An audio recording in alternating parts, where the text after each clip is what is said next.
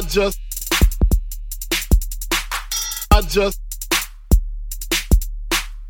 just speak my peace, keep my peace. What's good, everybody? Welcome to On the Second Thought of episode 74 of the Speak My Peace podcast. To give you all a little refresher, because some of you may not remember, considering there has only been one installment. The On the Second Thought was kind of a sub episode implement of the Speak My Peace podcast that I created just as a result of me feeling the need to further elaborate on topics, to correct things I may have said in the previous episode, or to provide a secondhand account, or to play devil's advocate of some thoughts or some ideas I may have bounced off in the previous episode. And so that is why I'm here for episode 74 on the second thought, is because I felt like I touched upon many great topics from a lot of great perspectives, but I think one downfall in that previous episode was I focused a lot on the sibling aspect, just because of my personal reasons of the after effects of gun violence, and where the after effects of victims of gun violence, even suspects of gun violence, is more broader than just siblings dealing with the after effects of that. I think we got to think about the family in a more broad sense. We have to think about the parents in a specific sense. We have to think about the siblings as well, and then even on the suspect side, we have to think about the family, and then as an even more broader, from everybody's perspective in our community, we have to think about the mental aspects. Every single one of those point of views are very introspective and very important in the conversation about the after effects and what gun violence is doing to continue to tear down our community. And I think those are very important conversations that we have to have and continue to be vocal about. And I think one of the main reasons that we're not so vocal about it is because, for one, we're very desensitized to gun violence. We're very desensitized to death and murder. Just because in certain communities it happens so often that it's just like a every other day thing, to where it's something that you learn to adapt and grow with. And it shouldn't be that way, but that is the way we are. I know for me personally, like my first experience with gun violence was one of my cousins being murdered not too far away from my home, like around the corner from my home. And me being, I was a young kid. I think I was like 5 or 6 years old. I don't think I might have been, I was 6. I had to have been 6. I was 6 years old. And at that point in my life, I still didn't have a full grip, a full concept of what life was, as far as like the meaning of life and death and people not coming back and everything like that. Like, obviously I knew what life was. I had a conscience. But I didn't really understand the after effects and what it did to everybody. I remember that night, and I remember seeing his mother and seeing his cousins and seeing his great grandparents and seeing how, like, when that news broke, when everybody found out what that did. But I don't remember how that made me feel. And it's very important because, like I said, I don't remember my personal feelings, but I remember like seeing everyone else react to it. I remember, they having a candlelight vigil, and me and my big brother being left back at home while all the adults were like at that candlelight vigil. I think for one, that was important. The decision of my mom, not bringing us along was important, because for one, probably being exposed to that, we were already exposed to that. But just like being in that instance and being outside and seeing that type of things, it was like definitely probably a great shield. And I don't know if this was a conscious decision that was made by my mom to not bring us along with her, but it was definitely great. But it was like, it's something that we couldn't escape anyways, because where he was killed and where the candlelight vigil was set up, it was like a path that we had to take in order to get to school.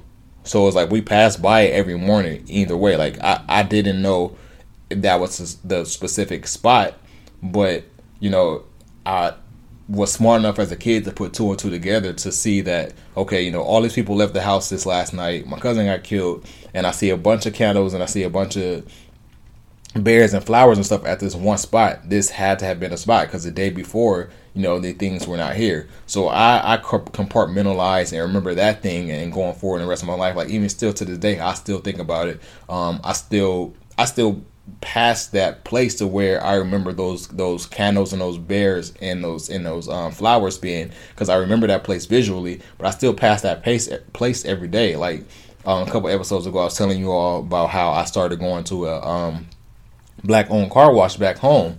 That car wash is literally probably less than 100 feet from where my cousin was murdered, and so I think about that all the time. And that's something that we don't think about, just how us being desensitized to murder because of we see it so often is it definitely takes a mental toll on us. Moving and operating through neighborhoods and communities to where you know that your life can be taken if you look at someone the wrong way, you had the wrong conversation with someone, you have a disagreement with someone. That also takes a mental toll on people, because now you have this defense of where you have to appear a certain way just in order to survive. And, growing up in places like that, it's like second nature to adapt that kind of cloak. And by cloak, I mean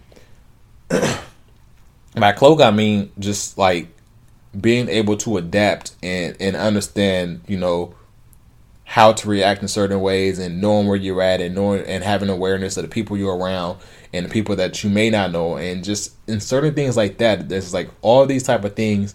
It takes a mental burden on us, and we don't realize because it's an everyday thing for us, but it definitely weighs down on us.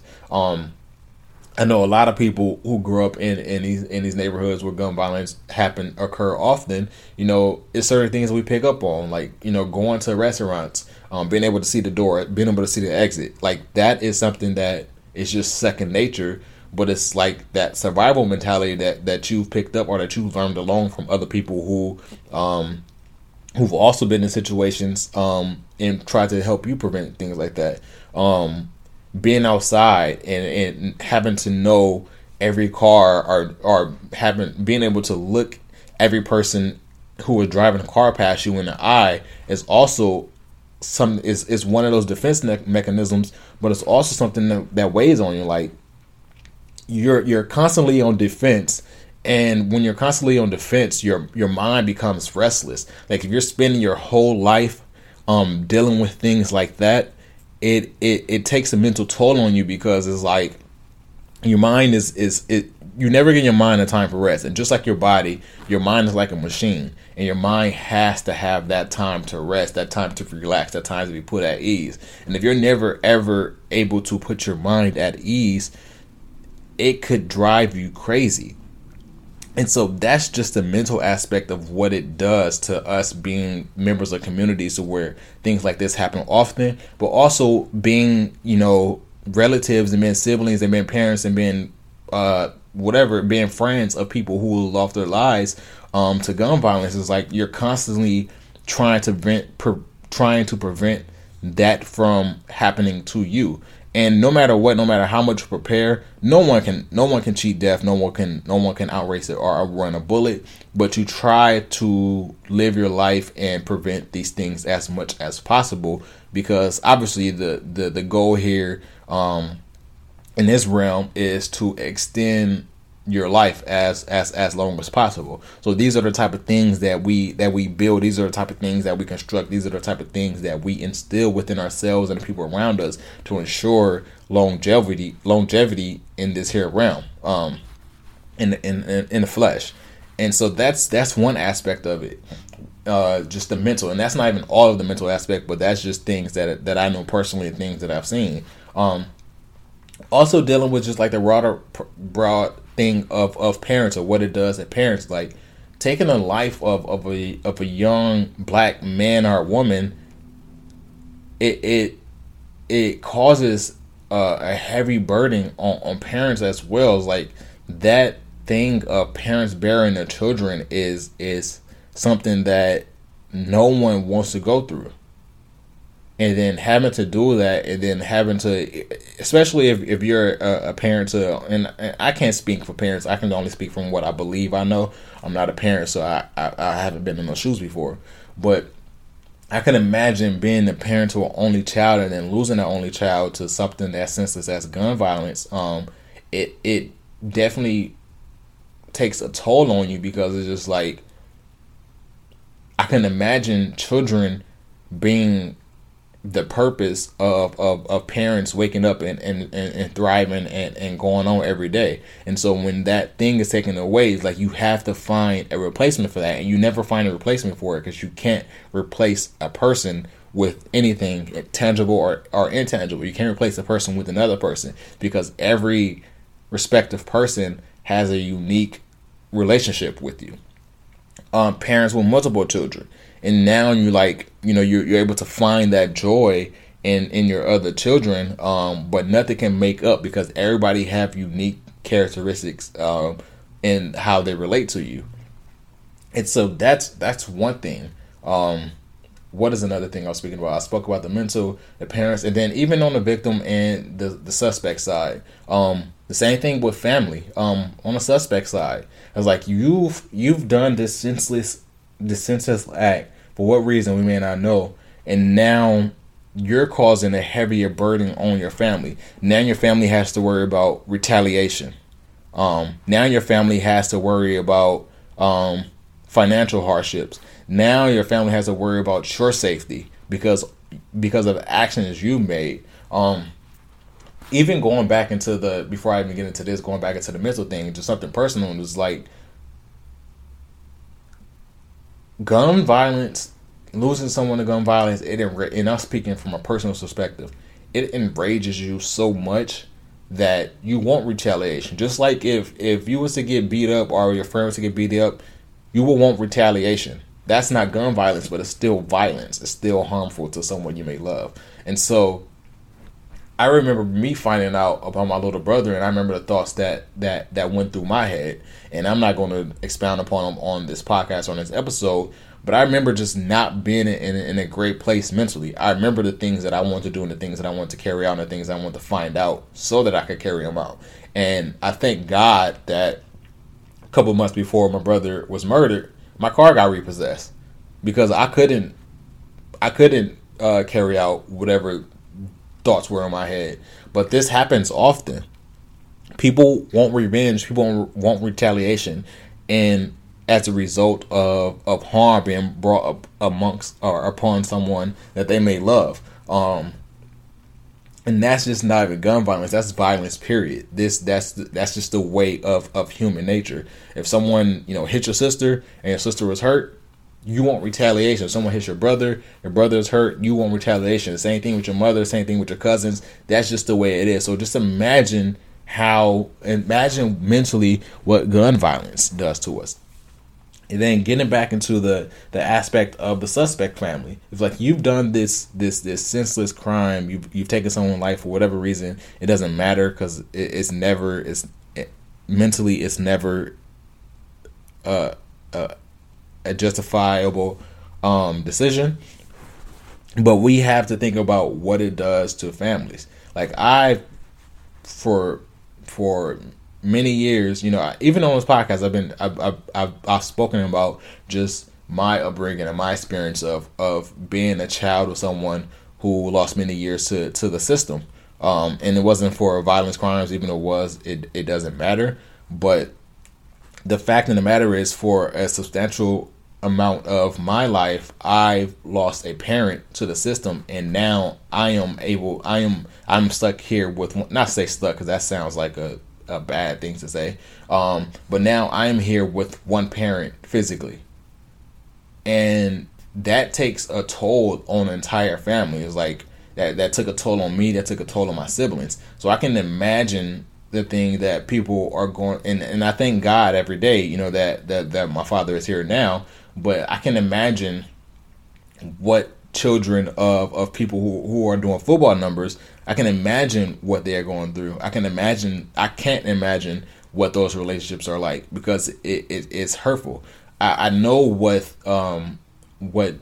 grandchildren and children being locked away in prison does to parents and grandparents and siblings, because I've seen that on the forefront of just the hardship that they go through with, not being there for holidays like Thanksgiving, being there for Christmas, them not being there to celebrate New Year's, or them not being there to celebrate their birthdays year and year. I've seen the emotional toll that takes on people, and I'm just speaking from a black family perspective. What I see in my family is like we have a lot of strong-willed, well-composed women in my family. So as a result of everything I'm speaking about and losing many people in my family to prison for a substantial amount of years, these women, on the outside were able to hold up strong and stay strong for them and support them and things like that. But every family is not that way. And those type of things cause a lot of deteriorating within families because of the mental toll it takes on people. And then that further affects and affects the family. And so we have to think about just the consequences of our actions. I know, obviously, when you carry out a act like this, the consequences doesn't really matter, because you feel like you have to carry out something like that, and that's that. And I have to be transparent, because I'm speaking from a perspective of someone who knows many people who've been in those positions, many people who have gotten away with things like that. Many of those people who have done it are people that I've told I love you often, people who are related to me, people who are in my family. So I have to be transparent in that. But I also have to understand the effects of what it is causing. I have to understand that that's a road that I have to try to derail myself from ever going down. That's a road that if I can ever have an effect on the next generation, prevent them from going down that road, and try to further help them deal with egregious actions, or further prevent egregious actions, because we can't continue to give up our young men and women to these prison systems. Like, we're fighting against so much in this world. And I spoke about a lot in the episode 74. We're fighting against racism. We're fighting against oppression. We fight against financial hardships. We fight against being put and placed and subjected and restricted to underprivileged communities. And then we're fighting against the prison system. We know that the school to prison pipeline is something that is real. Something that the disciplinary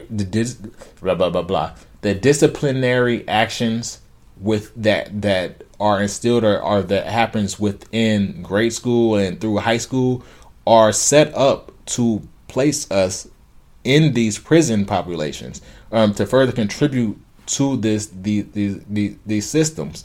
And so while we're fighting against all of these things, we have to continue to build up our communities and build up our youth to prevent these things. If the prison systems want, to continue to build up the population within the prisons, they had to look elsewhere. Our communities can no longer be our communities can no longer be the places. Our communities can no longer be the draft pools for these things. If they want cheap labor, if they want all these things that continue, that the reason why the prison population is kept so high, they have to look elsewhere. We have to tell ourselves, no longer are we going to be the draft pool for these systems. And in my closing statements here, and this on the second thought, is that we have to take it upon ourselves, especially amongst black men, but even people of color, period, black, Latinx, whatever the case may be. We have to make it upon ourselves to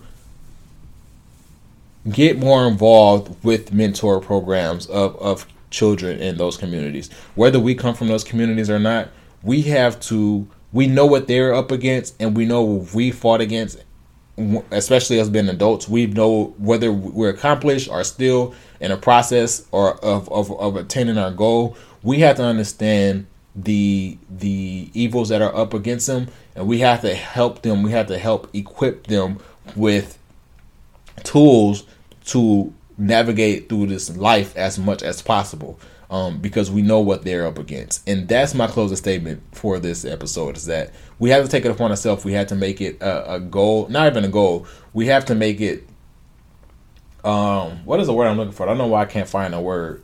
We have to make it objective. It's not objective. It's not goal. I don't know why I can't think of the word. I'm trying to talk through it so it comes to my head as I'm talking, but it's still not. It's still not coming up. It has to be mandatory. That's what I'm gonna say. It just has to be mandatory that at least once a year we have to instill some type of or become. It should be our duty. That's what I'm looking for. Damn.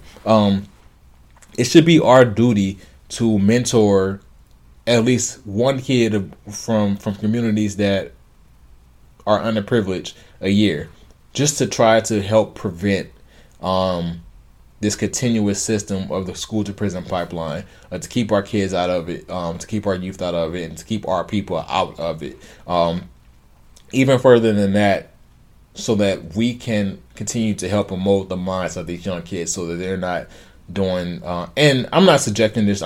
This is not specific to. I'm not saying young kids. The reason why I'm focusing on the youth is so that we can prevent it for the future. But it's not just young kids carrying out acts like this. It's grown men carrying out senseless acts like this as well. But for the sake of me speaking about the youth, is that in order for us to change the future, we have to start from the bottom to where we can help change or guide or mold these mindsets. And that's really all I have for you all. I'm not sure if I'm going to release another episode between here and Thanksgiving, but if I don't, I hope that you all enjoy your Thanksgiving. Whether you're with family or not, just be safe. Just definitely be safe. And that's really all I have for you all. Before I'm gonna give y'all, since I didn't give y'all two in the previous episode, I'm gonna give y'all one this week. So my best kept secret for this week is Benny the Butcher Traded All.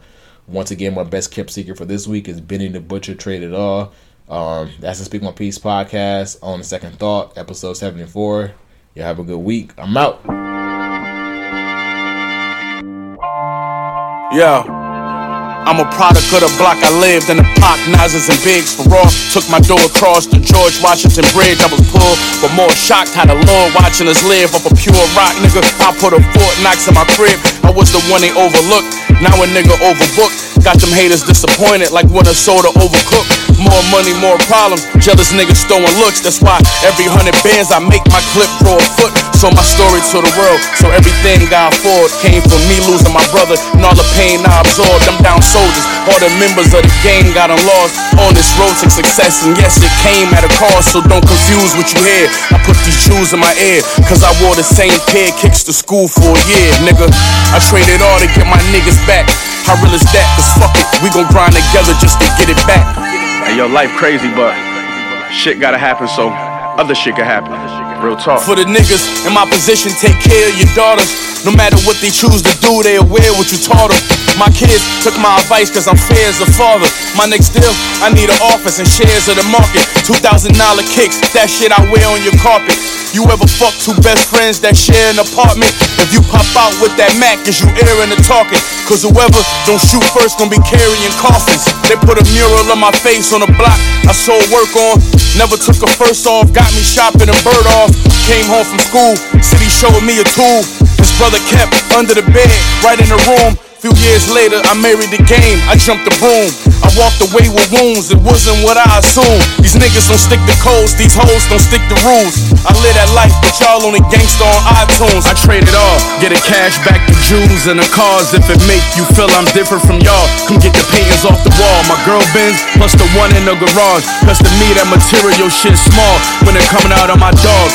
Before we learned to run, we had to crawl. My day one's right here standing tall, so you can have it all. If it mean I get my brother back tomorrow, shit, cause all I got left is the scars. I still would trade it all.